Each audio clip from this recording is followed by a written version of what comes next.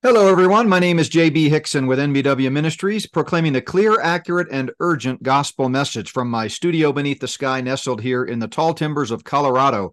It is Wednesday, July 12th, 2023. Thank you so much for joining us. It's time for our weekly world events update with my good friend and colleague, Randy.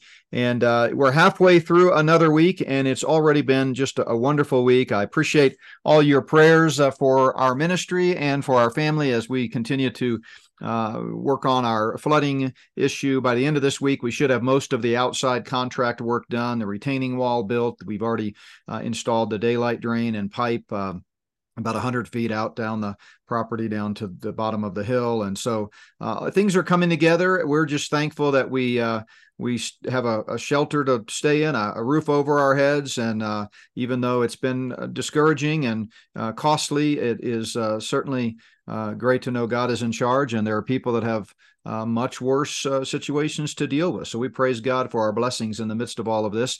Keep the prayers coming. We should have, like I said, the outside work wrapped up by the end of this week. And then we begin the project of figuring out what to do inside with sheetrock work, flooring, and eventually we really need to get all of our belongings back down into the basement so that we can free up the garage and other areas where we've kind of tucked things in the interim. So appreciate your encouragement and your prayers. Already this week, we've had some wonderful podcasts. We had two podcasts on Monday morning. I was privileged to have a conversation with Leo Hohmann. We talked about how close are we to the one world system. If you've not yet listened to that interview, I encourage you to check that one out. Lots of great information there. And then that night, Monday night, we did a theological roundtable from Grand Forks, North Dakota with a ladies' Bible study group, about 25 ladies, and just some fantastic questions.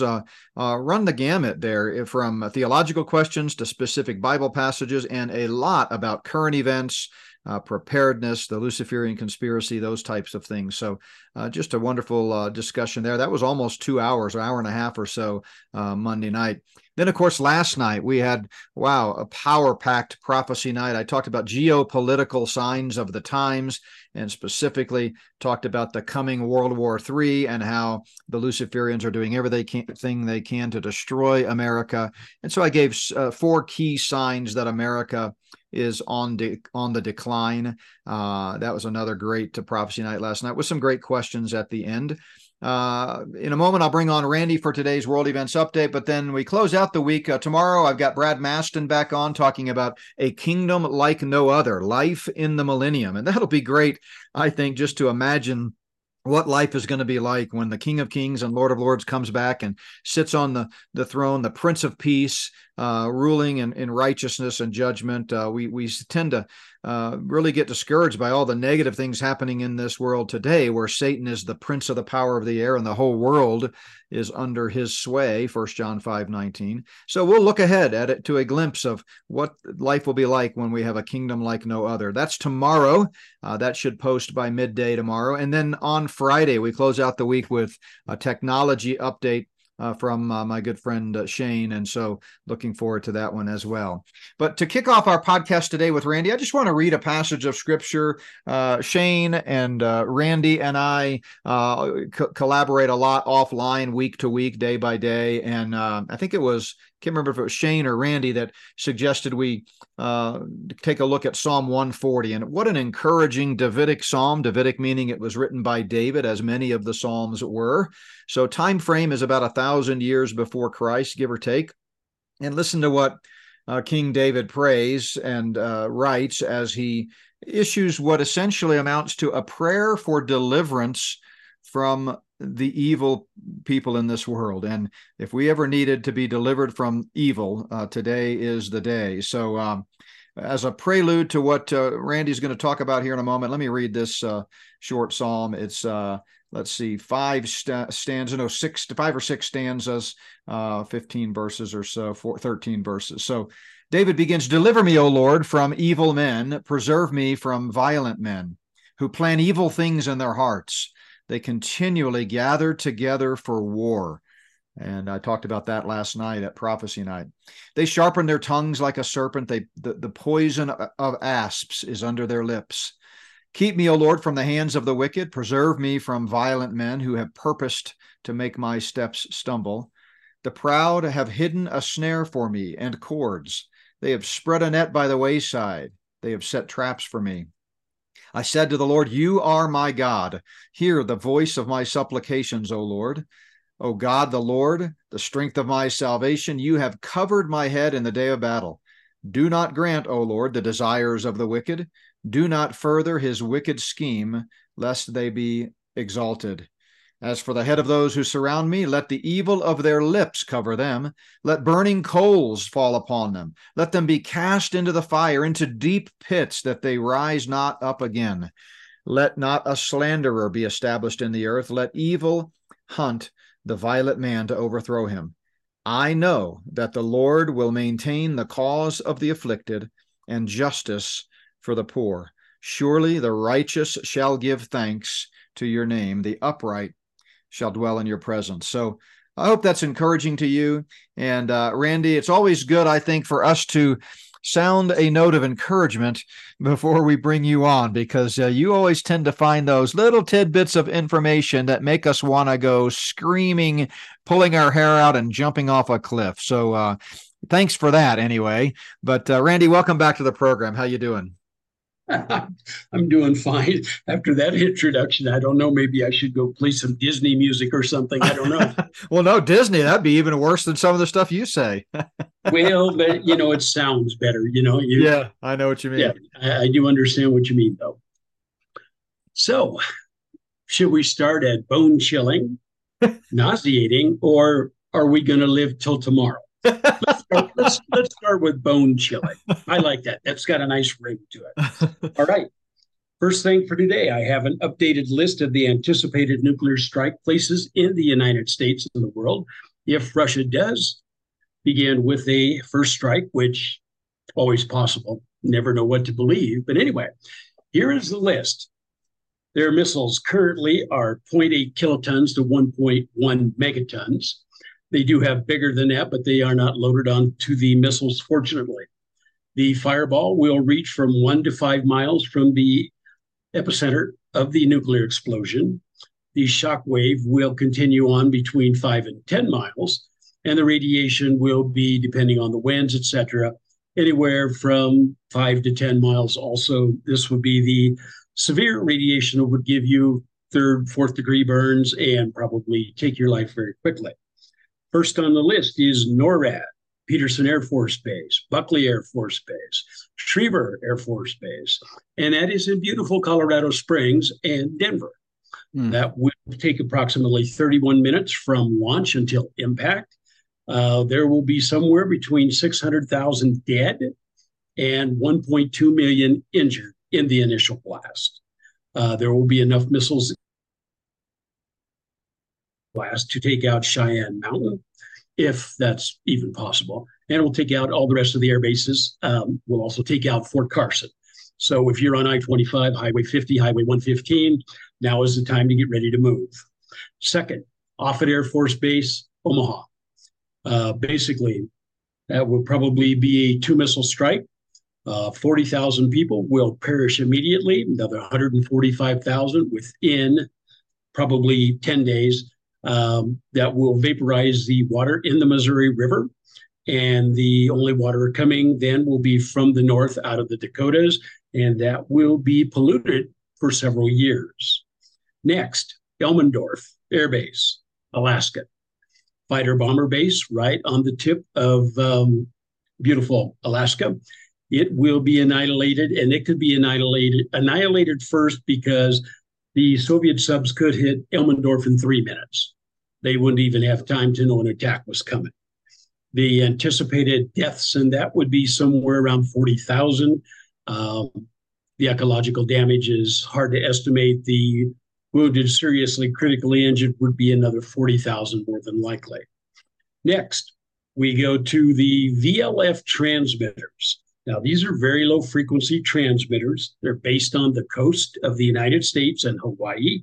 And basically, these are used to communicate with the submarines. All right, first one, VLF transmitter, Cutler, Maine. Transmit to the subs in the Atlantic, 15,000 dead would be upon impact, another 25,000, possibly more, seriously injured. Jim Creek Naval Station. This is another VLF transmitter. This is in Washington State. Basically takes care of the subs in the North Pacific. This would be a small catastrophe, although still a catastrophe. There would be 400 initially dead and approximately 10,000 dead over the next 10 to 20 days. So let me interject on that. So given the projected casualties, I'm assuming, because obviously the Pacific Northwest, especially with Seattle, is far more populated than Maine, it must have to do with where specifically these little transmitters are located. And the one up in Pacific Northwest must be in a fairly secluded area if the damage is going to be less, or the casualties, I should say, are less than the one in Maine. Very secluded and right on the edge of the ocean, just a mile or two off. Now, if they take out HAARP, that will be a completely different situation with more fatalities, more injuries. Then we go to Oahu, Hawaii, Hickam Air Force Base, Pearl Harbor. There's a VLF transmitter there also. There are 1 million people on Oahu. This would be hit by multiple missiles, ranging in different sizes. Possibility of 1 million fatalities, depending on the number of missiles launched.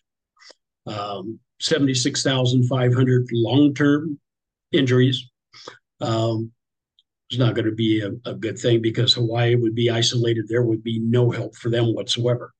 And the reason this is important, folks, to think through, and I remember studying this years ago from Joel Skousen's book called the name of it escapes me at the moment, but Strategic Relocation, where he goes through similarly and talks about high likelihood target areas, is that, as you do your preparedness steps, obviously, if you're in one of these areas, there are certain things you need to be aware of. Like, for example, you may need to have a more readily accessible bug out plan in case you're anywhere within 100 miles or so of a potential strike site.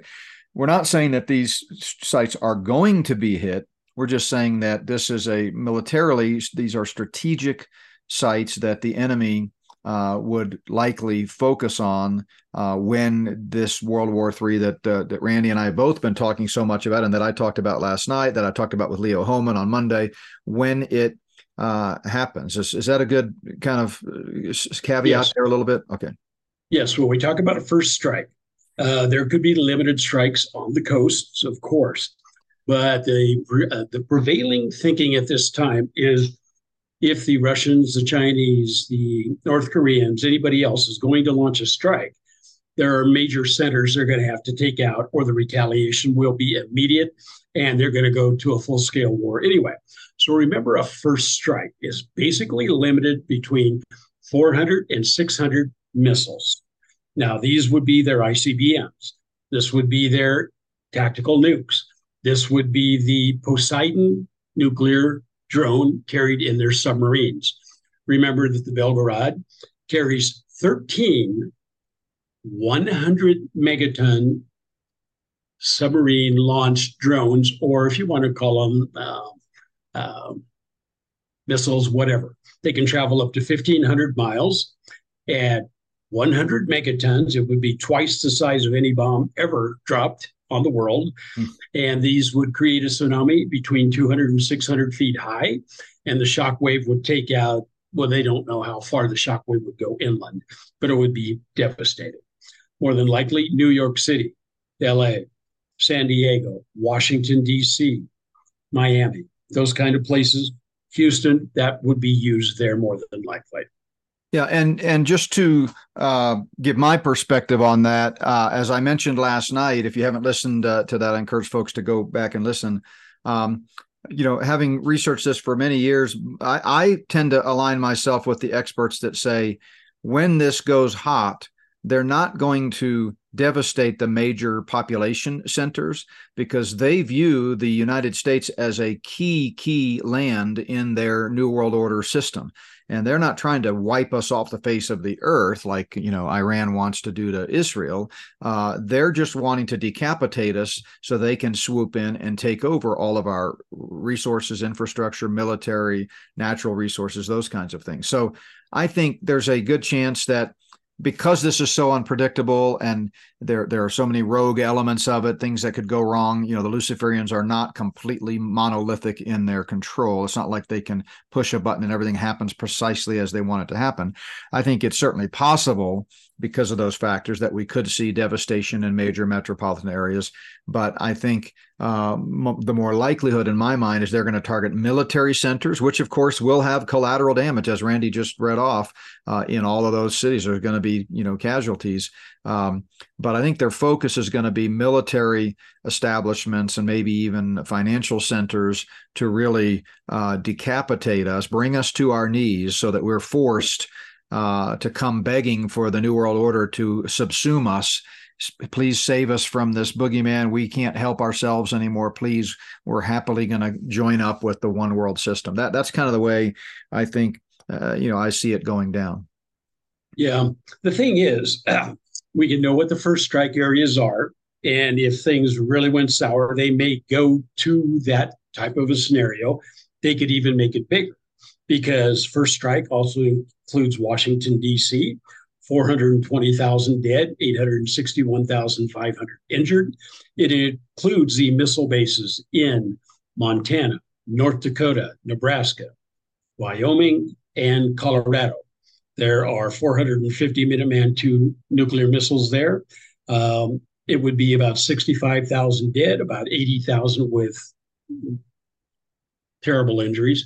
That would take out the 450 missiles there. Basically, when you get into the interior of the United States, unless these are lifted off from the Gulf, it's going to take about 30 minutes for impact. So there is in North Dakota and Montana, there's nowhere to go. You are there. You're going to be staying there. If they hit it with multiple nuclear warheads, it's going to be over. Now, the major cities that they may target would be Chicago, New York, Denver, Los Angeles, Houston, and Phoenix. So this list has been upgraded. It does not include some of the other ones that were on there before. But within those 6 cities are 18 million people. The anticipated death rate would be 30%. The ongoing severe injuries would be another 30%. The other 40% basically wish they had died in the initial strike. But also now listed in a possible nuke strike from the Russian Federation: Manila, London, Paris, and Berlin. These were added into the first strike. So these were not there before, but they are now also. Millions of people live there. The Philippines are a bunch of islands, so it's hard to say what the actual fatality rate would be. Suffice it to say, in a first strike, more than 25 to 50 million people will perish immediately. And that's if it is a limited first strike. May never happen. We may be the ones to initiate the first strike. Let's face it. The gentleman in the White House has no idea what he's doing. I'm hoping one of the generals is carrying a look-alike bag that looks like the bag they usually carry for initiating the nuclear weapons. But I hope it's like an old Samsonite like I got in high school for graduation. Can't get it open, and there's nothing worthwhile inside. and might have a chance. Yeah, I agree. And to clarify, I was a little confused there because I thought Biden was in the White House, and you said the gentleman. I never really thought of him as a gentleman, but that's another story. You never know if it's going to be him or Harris. Yes, so, obviously. I keep saying, and I'm being somewhat facetious here, something happens to Biden, who takes care of Harris? Yeah. I mean, let's face it, we got to go to number 3 at least, or our country has lost, period. Yeah, it's definitely, Proverb says confidence in an unfaithful man in a time of trouble is like a bad tooth or a foot out of joint. So that's kind of where I feel like we're finding ourselves right now. It's, you like to have some sense of confidence in the guy in charge, even though we know they're all puppets, they're all being controlled by the Luciferians. They still have some modicum of of authority themselves. And we've seen that again and again. I've talked before about how Obama, the first truly Manchurian candidate, still went rogue a few times in terms of the Luciferian agenda and did things that they didn't like. So, regardless of our perspective that the White House is controlled, it still would be better to have someone in there that could at least, walk up a flight of stairs, Yes. Okay, let's talk about Vilnius. Vilnius, Lithuania, one of the more important cities in the world right now. I believe that by this time they should be done with their little meeting over at NATO. All right. Mr. Zelensky is very, very sad. He didn't get inducted into NATO like he hoped he would. They said, we're going to put you on a plan to bring you in. We're going to accelerate that plan. When I'm listening to them, I'm thinking, yeah, the plan, they'll think about it as soon as the war between Ukraine and Russia is over. There will be no induction of Ukraine into NATO before that because they're being attacked. We would go to Article 5. We would be in a world war the first day we were there. Not going to happen. NATO did come up, though, and finally make a plan of defense for the NATO and U.S. as far as if they are actually attacked.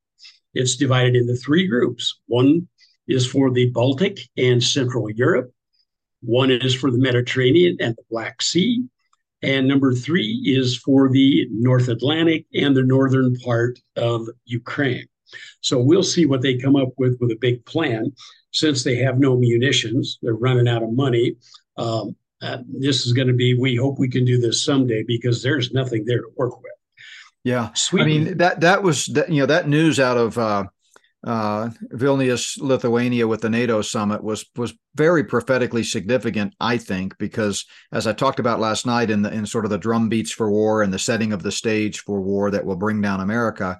It's no small thing that Sweden is now been given NATO status and has joined NATO when, for I don't know how long they have been, neutral. They have chosen not to align themselves with any, military allies, in such as NATO. So that to me is significant. That's just kind of a sign of the times that people are preparing for what's to come, and we don't know what we don't know.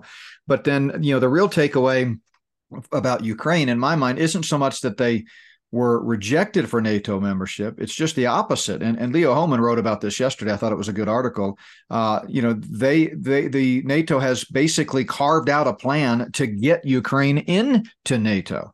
And so you've got Finland joining, you've got Sweden joining, and then before long you'll have Ukraine. That is essentially, if that's not setting the stage, I don't know what is. Do you agree with that? Yeah, I would say the thing about Ukraine, everybody's going, well, now, wait a minute. If Ukraine's going to be in there sometime, that's going to go ahead and trigger the Russians right now. No. Basically, the agreement is after the war is over, we will set them up to bring them in. Now, I don't know what the difference is going to be because we're giving them all the money and every weapon right now that they would possibly want. And I mean, for crying out loud, we've given them more than what the entire NATO unit has for defense. So we have bankrupted ourselves for them. The one thing that was interesting, and I don't know if anybody caught it, but Turkey said okay to Sweden. Now, Turkey's pretty smart. Turkey is having some really financial and economic troubles right now. Russia isn't coming along as fast as they want because Russia has other things on the table. Now, they are making what do we want to say? Overtures to NATO, not to NATO, but to the European Union to be brought in so they can take part in the trade and everything else. Now, I don't believe that they're ever going to do that for Turkey for the simple reason they come out and said a month ago, Israel must be destroyed. Mm-hmm. They're also having problems with the United States and several other countries in NATO. They want everything and they give nothing. So this was their overture. Yes, we'll go ahead and vote for Sweden, but we want you to bring us into the European Union. Well, two different things. The European Union could take years before they ever accept them in there, whereas NATO is going to be more immediate now. Now, I am sure that Mr. Erdogan and Mr. Putin had a lot of discussions about how they were going to do this, because Putin, his goal and objective is not the Ukraine. His goal and objective is to set up the Gog-Magog war. Now, whether the Ukraine would sign an armistice or a treaty right now is immaterial. Putin has the areas he needs. He has the warm water ports. He has all of the resources, the land, the coal, the natural gas. He has access to the Baltic and the Black Sea now from his northern bases and now in where he's at. That having the access into the Black Sea brings him over to the Dardanelles, where Turkey, who is an ally of theirs because they have a lot going on, lets everybody in or out of the Black Sea. Now, Putin will be able to move his naval force out into the Mediterranean. It will. So if things start heating up in the Middle East, or he wants to go after Israel, he's now going to be able to go right into the Mediterranean with nothing stopping him, because NATO's fleet is going to be ineffective. Yeah, and I like what you said earlier about, it's almost inconsequential whether or not Ukraine is officially admitted into NATO, because they're de facto already part of it. That's my paraphrase. That's not exactly your words, but, and it's not about Ukraine, by the way. Defense Secretary Lloyd Austin, as Leo Hohmann pointed out, has said, as have other government leaders in America, that the purpose of NATO's involvement in Ukraine is to, quote, weaken Russia. So that our eyes are on Russia, which again is right out of Ezekiel 38 and 39 and the Gog-Magog war. I really encourage folks to check out Leo's article. He's really insightful in terms of his reporting on Russia and Ukraine. But we've already sent F-16s over there. France is talking about sending cruise missiles. We recently sent depleted uranium shells to Ukraine. We're talking about sending cluster bombs to Ukraine, which are really dangerous to civilian populations. All of these things Leo and I talked about Monday, and again, it's sort of a don't listen to the mainstream media when they act like the big news is that, Ukraine was told no. They weren't told no. They were told not yet, but it doesn't change anything. We're already, defending them. And I believe there's already American troops on the ground over there. I think there's some evidence of that, though the U.S. denies it. What do you think? Oh, there are definitely U.S. troops there, because some of the munitions and armor we've sent over there, Ukrainians wouldn't be able to run them. Right. See, here's where the Americans are the absolute dumbest people, I sometimes think, because here, okay, Biden says we're going to send cluster munitions. All right. 50% of the world's population says they should be outlawed. The Russians used them in the Ukraine. Now we're sending them. If he'd have just shut up, we'd have been okay. But no, they said, well, why? He says, well, we don't have any other artillery shells to send out. You never give away your hand to the enemy. Yeah. I mean, he should just write him a note, go, here's what we'd like to do. Can we have permission now? Because, okay, so we're going to send cluster munitions. I will tell you, they've already arrived. The F-16s are basically in Poland and some of those areas. Now, Zelensky, God bless him, I know he's trying to do the best he can because he knows his days are numbered. We're not going to give him F-35s, and he's not going to get F-22s, and he is not going to get a nuclear weapon. And I like what the UK told him, and I believe it was this morning, he was giving the UK minister some guff, and the guy said, look, we're not Amazon. In other words, you don't place your order for everything here. You should be glad we give you what we give you. And so Zelensky kind of, shrinks into the little ball of worm that he actually is. But here's the problem, okay? 3 weeks ago, or whenever that was on that Sunday when we had our special session, everybody's going, oh, there's a big coup going on in Russia. This is, Prigozhin's going to take out Putin. We said at that time, no. Yeah. This is a false flag. And now everybody understands we were right on the money. So let's reiterate. Prigozhin works for Putin. Prigozhin had a 3-hour meeting with Putin. He is now training the Belarusian army. He has nukes at his disposal. He has camps set up for his 60,000 people. He is waiting for the opportune time when Putin says go. Putin is stronger than he's ever been. The Russian economy is better than it's ever been. And, Putin enjoys an 88% approval rating, for crying out loud. Yeah. We ever had a president that enjoyed that? No, absolutely not. And Homan pointed that out as well. But, this Putin-Prigozhin theater, if you want to call it that, really is, I think, the perfect illustration for the fake left-right paradigm. And I've used this illustration before, but it's like a wrestling match, professional wrestling match, where in the ring, the two wrestlers are going at each other, calling each other names, body slamming each other, just making fun and just look like they're mortal enemies. But once the show is over, backstage, they're all high-fiving each other and going out for drinks and enjoying, they're, hanging out with each other's families. They're the godparents for each other's kids. They're all part of the same team. And that's really what it appears to be happening with Prigozhin and Putin. I mean, we already knew, and you and I have talked about the Wagner Group and Prigozhin for a year prior to them becoming a household name because of that so-called coup attempt.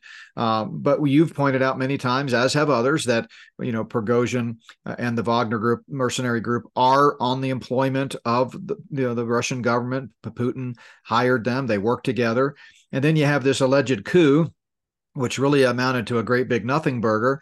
And then shortly thereafter, Prigozhin and Putin are meeting again, talking, strategizing, and now they're working together again. It's right out of, the pro wrestling handbook in my mind.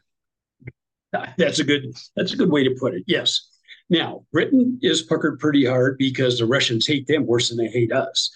The British have no money. They basically don't have much of a military. Same way with Germany, same way with France. Bulgaria is afraid that they are going to be attacked by the Russians. And so they are getting nervous also. So, NATO had this big meeting there. This is what we're going to do. The thing is, again, where's the ammunition and where is the money to stave off an attack? It is not there. Russia mobilized another 400,000 troops, 750,000 combat troops, 200,000 support troops already there, another 400,000 being drawn up. Putin's going to do something, but I still don't know if he's going to be going after the Ukraine and Eastern Europe, or if he's going to start pivoting to the South. You can't tell yet with that guy, but he's got something planned. So the Polish have moved more troops to the Ukraine border. I still think there is a chance that Poland wants to move into Western Ukraine, keep that for themselves, let the Russians have Eastern Ukraine, the Southern Ukraine, and have a demilitarized zone there. That way the Russians don't have to be worried about an attack because the Poles would keep them under control. They would have access to everything they have now, and the fighting could stop. So next month or two is going to be really interesting to see what they do. You had mentioned the French missiles. They are already there, and they are on the Ukraine fighters ready to be deployed. They're also going to be getting A-10s and F-16s from the United States and NATO. Bad idea. They're not going to know how to fly them, so it's going to be a mess too. But what we have, Russia is waiting. They're playing a waiting game. They have a good economy. Life is good. They're not sending thousands of troops home dead every day. So why move? Let it play out. Let them bankrupt NATO and the United States. The central bank for Germany is going under. They are kaput. They're going to have money infused from the government. So we have financial problems there, financial problems here, financial problems and riots in France. NATO is falling apart. Yeah, and let me mention one thing before we move off of the Ukraine-Russia thing. It occurs to me that what we are couching, or what the mainstream media is couching in terms of providing ammunition and military supplies to Ukraine could really be nothing more than a staging operation. We may be getting all of those things over there in anticipation of what our government leaders perceive as an inevitable war with Russia. And so, there is the big question of why are we giving them, these A-10s, and is the A-10 the Warthog, or is that something different? Yes. Yeah. Yep. Yeah. That's the anti-tank. Right. Yeah, why are we giving them all of these things that they don't know how to use? Well, perhaps, and this is just my speculation, I don't have any inside information here, but maybe it's really just staging. We're sending everything over there because in the near future, we're going to be fighting a war over there. That's just food for thought. And that could easily be. I mean, South Korea has 1,155 millimeter artillery shells they could ship, but they're going, we have Russia too close to us. We're not doing that. That makes sense. Israel starting to balk on giving them the Iron Dome. They're going, our relationship with Russia is tense, to say the least. So, Ukraine's a mess. It's going to be a mess for a while. Something's going to take place, but we got bigger fish to fry right now. So, moving right along, I see that Manson's girlfriend, Leslie Van Houten, got out of jail. That's wonderful. She served 50 years, and she's probably as nuts as she was then.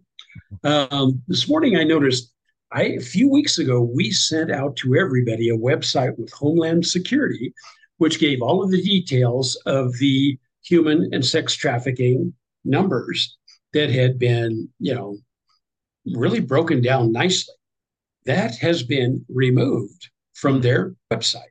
Now, would that be because that 14-year-old girl was found in that barracks in Camp Pendleton? I don't know. But it just goes to show you this stuff goes so far and so deep. We don't have any idea, and we don't want to have any idea on a lot of it. Yeah, and we haven't mentioned your email address lately. I know you get a ton of email, but you've graciously allowed people to reach out to you with the same caveat that I give, and that is that we can't guarantee that we'll always be able to respond. But I know in my case, I always read everything I get, and I do my best to respond. Sometimes it may take a little while. We kind of flag them in a folder, and then when I have an hour or two, I can just, uninterrupted, I can sit through it there and reply. But anyway, if you don't mind, let me give out your email address again to those who may want to reach out to you. Is that okay? Sure. So it's rmensa, MENSA 57 at AOL.com. rmensa, MENSA at AOL, 57, rmensa 57 at AOL.com. Yes, and I'll make the same caveat. If you don't get a response in 15 minutes, doesn't mean I won't answer it. It's just that maybe another 100 of you thought about sending one all of a sudden. Yeah, and be nice, be nice. Most of you are. Our audience is so gracious and kind and asks great questions, forwards great information. But every now and then there's the stray bullet, and so be nice, be kind. Yeah, Randy's just a big teddy bear. Don't shoot the messenger. But understand this: I don't have a ministry, so if your email is rude, I don't have a problem in responding in like. So anyway, you're more of an Old Testament guy, eye for an eye, right? Yes, or whatever. Yes, that'd be a good way to look at it. All right, so let's talk about the important stuff. Let's talk about FedNow. All right, we're supposed to have something 10 days. So let's just mull this over because I've done more work on it. It's a great conduit. It's going to make transactions immediate. Now, I found out some things I didn't like so well, and this is how they're going to coerce us into doing it. Okay, if you're on Medicare, you're on Social Security, you're on railroad retirement, etc. Anything a federal employee, they're going to force you to use FedNow. Now, initially, they have been looking into universal basic income for those that don't make enough money. And basically, they've been trying this in 6 or 7 different cities with various outcomes. But the theory is they may offer a little enticement guaranteeing you a certain income if you use FedNow immediately. If you don't, they're going to take that away. Now they're offering in these other cities 1,000 a month, 1,500 a month, 3,000 a month. They're limited to a year because it's a trial program. FedNow, it's coming. I have an account at US Bank, so I'm going to know right away when they do this. And they told me it should be in 10 days. So then we're going to spill our guts all over here for everybody to see exactly what's coming. The more I talk to them, the more it worries me, though. We talk about the CBDCs, and we also talk nationalization by the government, et cetera. I keep looking at our national debt. 32.5 trillion dollars now, plus everything that's unrealized. So we're up at 190 trillion. If they took all of the personal property, all of the commercial property, and the cars, that debt would be zero. Now, the WEF says you will have nothing and you will like it. All right, the BRICS countries are coming out with their gold-based standard currency by the 1st of August. There are 5 countries initially, and everybody should know, but they're basically Brazil, India, China, Russia, and South Africa, Mexico, Saudi Arabia, and 41 other countries have applied to be members. That will give them over 50% of the population and over 50% of the gross GDP for the world. So they're going to have a lot of money and a lot of people. So what's the United States going to do? We're left out there with a currency based on debt. We're 32 trillion in the hole. We have no way to make that up. So either they're going to cut our programs, Social Security, Medicare, all of that good stuff, unemployment, or they're going to raise taxes to a point we can't afford them, or they can nationalize the debt and say it's all ours, but we're going to give you a universal basic income. That's it. There's a lot to talk about that right now. And that makes me extremely nervous because the Defense Production Act was enacted a week and a half ago for the 2 metals that the United States needs that we don't have. What would prevent them from doing it for everything else, saying your bank accounts over the weekend, we just took that, but here's what we have to offer to you. Now, we haven't heard about the ESG cards or anything else, but they are still in the process of getting them, as with the digital IDs and everything else. So we don't know a timeline, but it's all still active. So it's coming.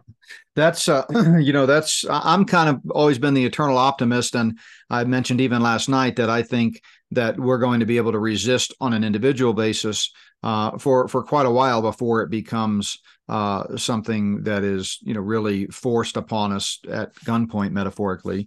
They're going to use the carrot before they use the stick, in other words. But the sad thing is, if I can comment on, some of these scenarios that you just rolled out, and your last, 2 minutes there were packed with profound information. I hope folks listen. You ought to, click that little rewind 30 seconds a couple of times on your podcast player and re-listen to what Randy just said, because we're talking about scenarios that would be, pretty unbelievable. Yet they've happened before. Nationalizing the debt would be huge. Taking your gold, they've done that before. Whenever, they need something, they wave the patriotic flag and said, if you really love your country, you'll give up all your rights or you'll give up all your belongings. And that could be huge if we end up on the brink of a financial collapse officially. I mean, we're already there. We've been on the brink for decades. They're just propping us up, they being the Luciferians. But if it gets to the point where they're ready to topple that house of cards, as I illustrated last night, if you can, watch the video of Prophecy Night last night, because I showed a short little clip of a house of cards with 12,000 cards coming crashing down. And it's just a good visual picture of what could happen in this country when they're ready to pull the plug. But as they get to that point, what they could do, and I like the way you tied together the whole Agenda 2030 and this you'll own nothing and be happy about it, is they could just say, quote unquote, for the good of our country, we have to confiscate all your debt, take away all your rights, take away all your belongings and your property. And so, and the sad thing is, Randy, I think most people would go along with that. I really do. I think most people are so dumbed down in this country, so dependent on the government, so susceptible to fear that, as we saw with the great scamdemic, that people will willingly do things that are utterly absurd. I mean, can you remember all the people that were seen, wearing masks inside their own vehicle driving alone? Or here in Colorado, we would go out once they, released us from our lockdowns, our house prisons. We would go out to places like, I can't think of it, national parks and state parks, and walk around and see people out there in the wide open, mountain air, wearing masks. I mean, it's just absurd. Yeah. It's almost as if they said, stand on your left foot and whistle Dixie 3 times a day for a minute each time. People would dutifully line up and do it. And so I think the sad thing is some of those scenarios you just played out, we don't know if they're going to happen, but they're sadly, they're plausible. They may actually get people to do them more easily than we might think. What do you think? Well, I think that's exactly right. I mean, look at our churches, okay? The Church of England now has a problem with the Lord's Prayer. They don't want to say our Father anymore because it's Father. Well, what are you going to put in there? God is a father. He is not a multi-gender. I mean, he's going to be sitting on his throne going in circles, what is the matter with you people? Yeah. The United Methodist, 20% of the congregation, 6,000 congregations have left because of the LGBTQ situation. I mean, really? The tail is wagging the dog for no purpose and no reason other than we are at the end times. Let's face it. Yeah. People believe everything if it's simple and it doesn't take any work. And the church is going down so fast that what do? I don't know. You talk about that stuff with a lot of your guests, and every time I listen, I just shake my head. And then I see Janet Yellen going to meet the Chinese. Protocol is you do not bow to a foreign leader. I think God says something about bowing to your fellow man too, if I recall. Yeah. My question is, if she would have bowed one more time, could have she kept her balance or would have she fallen on her face? I mean, it was further every time. It was worse than Obama, for crying out. Yeah, I was going to say Obama did the same thing. And that's, I don't know, it's hard to say whether that's by design, which is kind of where the conspiracy side of me leans, that there's secret code language going on between these people, and they have a duty to show, homage to these, Luciferians in China, or whether they're just ignorant, and it just shows the kind of people we put in office today. I mean, we've turned the White House essentially into a circus freak show, and not just with Biden. I mean, it goes way back, all the way back to Clinton, and it's on both sides of the aisle. You get people in there, Republicans and Democrats, that are, reality TV stars. We long ago left the age of statesmen. I talked about this last night, where people make, elect, even if we presume that we have elections, which we don't, we have selections, but let's assume we did. People make their decisions not based on moral principles of, what's this guy's worldview? They don't care. They don't even think about that. They don't even ask those questions. They just want to know, is he a Republican or a Democrat? And that's all I need to know. And I'm going to vote for the Republican. That's what most people say. And see, the truth comes out so slowly. Like I've mentioned several times, your ministry, a lot of your books, your sessions, podcasts, etc. You were talking about COVID. You were talking about this stuff 2 years ago. Mm-hmm. It took the mainstream and the people 2 years to finally figure it out. Do we have 2 years left for the nation to smarten up? I'm of the theory, maybe not. Yeah. No, and I want to encourage people. My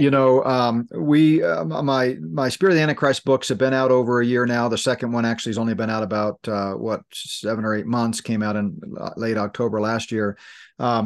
But it is more vital than ever to get that information out. And so we do offer discounts if you buy 10 or more copies. If you've got a small group or friends, relatives that you'd like to read to awaken to this subject, give us a call at our 1-800 number. By the way, that's 1-800-895-1851, 1-800-895-1851. It's right there on our website. And we'll work out a deal with a discounted rate. And if you don't have the books, buy them. Get them. You can get them on Amazon. You can get them at notbyworks.org. It actually helps us a little bit more if you get them directly from us. But wherever you get them, just get them. You can get them from Jan Markell. I think she still has some. You can get them from Prophecy Watchers. They have some. But get the books. And if you want to check them out, go to spiritoftheantichrist.org, spiritoftheantichrist.org, or send that link to others. They can find the entire table of contents there in each volume, including the subsections of each chapter. It's a wide breadth of information about everything related to the Luciferian conspiracy. And even if a person doesn't really connect the dots all the way in the big picture, there will be something there in that book that will pique their interest in those books. And they will then read it, and then they'll hear the gospel. They'll understand that it's a spiritual battle, and they'll understand the urgency of the hour. So I seldom make an impassioned pitch for the books lately because we're so focused on everything else, and I'm working on the next book, which is Spirit of the False Prophet. But if you'll indulge me, I just want to encourage people, if you haven't read the books, get them, spiritoftheantichrist.org. And if you have, help other people wake up to the reality of what's happening by passing them on to them. Okay, I'm done with the commercial. Okay. Now, the last thing I want to go over, I've talked about Project Bluebeam several times. I don't know if people remembered, if they understood it or whatever, but I'm going to send this out on my email group. And if anybody else wants it, he gave you my email, we can do this. But a gentleman by the name of Matt, and if you help or contribute whatever, I never use your last name because there are too many wackos out of this world. But he is a retired engineer. He and I talked about Project Bluebeam after we first talked about it, 2 months ago, maybe? So he decided he wanted to do a deep dive on this. All right. Now, I got a lot of stuff back from him yesterday. And I'm going to just give you a synopsis. We're going to go into it more next week because I believe that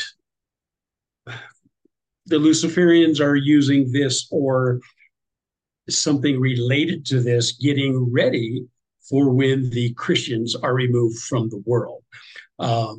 Could involve a false flag, an actual attack, or whatever. But here are a couple of comments, and they just are concerning, okay?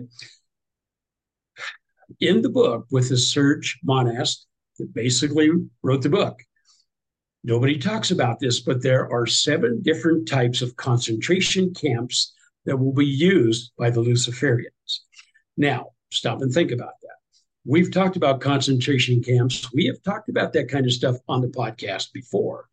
When I was down in Louisiana, I saw one firsthand. So this is not baloney. This is the truth.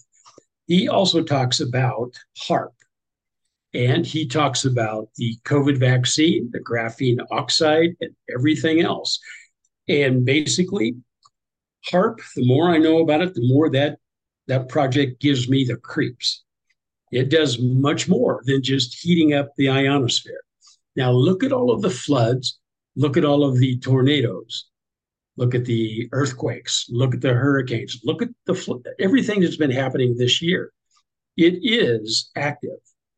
Now, the Russians and the Chinese have a very similar program. It heats up the ionosphere, but it can also be used to cause earthquakes. So we're going to get into more of this later on, but I am afraid that what we talked about a couple of months ago is more true and more real than I even thought it was at the time. And all I can tell you is he has got this laid out. He has a timeline. He talks about the inventors of this, who was associated with it. And one of his comments are, could HAARP be the ultimate weapon for the Luciferians? Yeah. Causing the weather, causing earthquakes, causing volcanoes, everything else. And he sums it up, basically says, do we know if it is actually in existence or a project they're using? We don't know for sure. We will know someday, but everything is falling into line. I mean, with the COVID shots, with the graphene oxide, we talked about this our first podcasts. Basically, when the 5G network goes totally active in September, October, whenever they get to it, I think you're going to see things happening to people you can't believe because it has set up structures in their body. It will cause people to do things you couldn't believe. And I think we're going to see that very shortly. But like I said, if you want to see what he's got, because he has his references, he has everything. This is pretty amazing because starts back with Tesla, comes all the way to the present, who's in it, what's going on. And I got to tell you what, it gives me the creeps reading it because if in fact that is true, then the government knows everything about us. They can manipulate everything about us. And we are no longer a free people. Yeah. You are being studied. Well, let's see. Who was it? Google. Their new terms of service. You will sign it or you will not use their program. Basically said, you give us the right to use this with artificial intelligence. So right there, they're telling you this is going further than we've ever gone before. So yeah, I've talked about Sergei Monast before. I think I deal with him. I can't remember if it's in the What in the World's Going On or What is This World Coming To series or in the Spirit of the Antichrist DVD series. But, he was a French-speaking Canadian journalist. I don't agree with a lot of the ultimate way he tries to connect the dots. yes, He kind of, yes. he was a big believer in the Protocols of the Elders of Zion, which has clearly been debunked.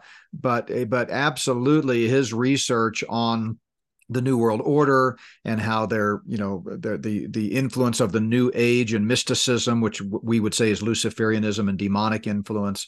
All of that is very, very powerful. And he, by the way, he died in 1996, I think it was, or 95, yes. But under very suspicious circumstances after I think they had taken his kids. I talked about this, but it's been a while. Yes. On one of our videos, after they'd taken his kids away from him after he tried to homeschool them. And by the way, the 1997 film Conspiracy Theory, the Mel Gibson character, I think it was Jerry Fletcher, is modeled after Sergei Monast. So he's a key figure to know in your study of the Luciferian conspiracy because he really exposed a lot, but definitely the premier expert on the whole blue beam scenario. So yes, yeah. So all I can say is things deteriorate every week. It will get to the point where we're finally as far as we're going to go, but understand that God is leading us. He has a plan for our lives, and I believe He is going to protect us. And I definitely hope He comes back before all of this, because the more I look into this, we're going to get into this in the next week or two, how they're controlling you, what they're controlling as far as food, money, cars, homes, everything else. What we thought was science fiction in the 70s is now possible in the 2000s. It really is.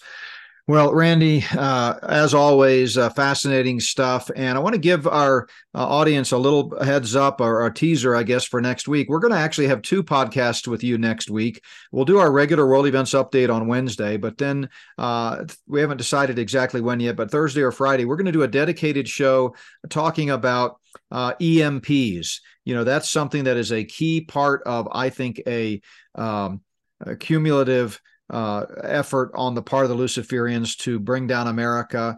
It's one, sort of spoke in the wheel that they could use in certain scenarios. And I get a lot of questions about it. I know you do too. So we want to just kind of spend some time picking your brain, talking about what is an EMP, what are the likelihoods of that, how might it play into their plan to bring down America, and most importantly, what can we do to prepare for such a thing. So we're gonna start doing hopefully more of those type of dedicated shows that give people some solutions. But folks can look for that next week. Later in the week, we'll have a separate show where we talk about EMPs. And I want to thank Shane for suggesting that as an idea for us to talk about. But before we close, let me mention any closing thoughts from you, Randy?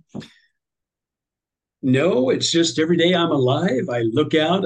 You're in the tall pines. I'm in the desert, and I'm going. God created a beautiful, wonderful earth for us, and how we have messed that up. We really have. Yeah, it really is amazing, especially in Colorado. It's a beautiful area. You see the incredible mountain peaks and the tall timbers and so forth.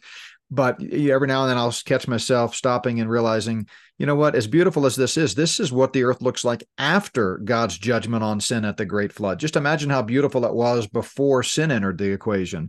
And someday Christ will come back and make all things new. So we certainly look for that. So I want to close out with two scripture passages. As always, at Not by Works, we're passionate about the clarity, accuracy, and urgency of the gospel. So I want to read John 3:36. This comes at the end of chapter 3 of John, where the first part of the chapter, of course, is Jesus interacting with Nicodemus, that Jewish ruler who came to him by night and wondering how he can come to be in the kingdom someday. And Jesus reminds him that you have to be born again. And he goes on to explain that born again means to be born from above, to be born spiritually by trusting in him. And that's where Jesus says that famous verse that most people know, for God so loved the world that he gave his only begotten son, that whoever believes in him should not perish but have everlasting life. For God did not send his son into the world to condemn the world, but that the world through him might be saved. And then as you go on, at the end of chapter 3, John the Baptist enters the scene, and he says this: he who believes in the Son has everlasting life, and he who does not believe the Son shall not see life, but the wrath of God abides on him. I hope if you're listening to this podcast that you've placed your faith in Jesus Christ, the Son of God, who died and rose again to pay your personal penalty for sin. He's the only one who can forgive sin and give life, and he gives it to all freely, paid for by his blood, paid in full. It's a free gift, but like all gifts, it has to be received. And if you've not received it by simply trusting in him for it, then you are still a child of wrath. The wrath of God abides on you. So that's priority number one, trust in Christ today. And then for the rest of us, I just want to end with a portion of that psalm that we read at the outset of the program today as a prayer. Keep me, O Lord, from the hands of the wicked. Preserve me from violent men who have purposed to make my steps stumble. And that's what we pray for every day, for the Lord to protect us as things spiral out of control. Randy, thanks again for being with us. Thank you, everyone, for joining us. Still more to come this week. Don't forget, tomorrow, I've got Brad Maston on to talk about a kingdom like no other. Life in the Millennium, and that'll be an encouraging discussion. And then on Friday, Shane will be back with us to give us some updates on AI and the quest for singularity and sentience and embodiment and all of those things that are happening. But until then, have a great week, everyone. We appreciate you. Let us know if we can do anything for you, and God bless you.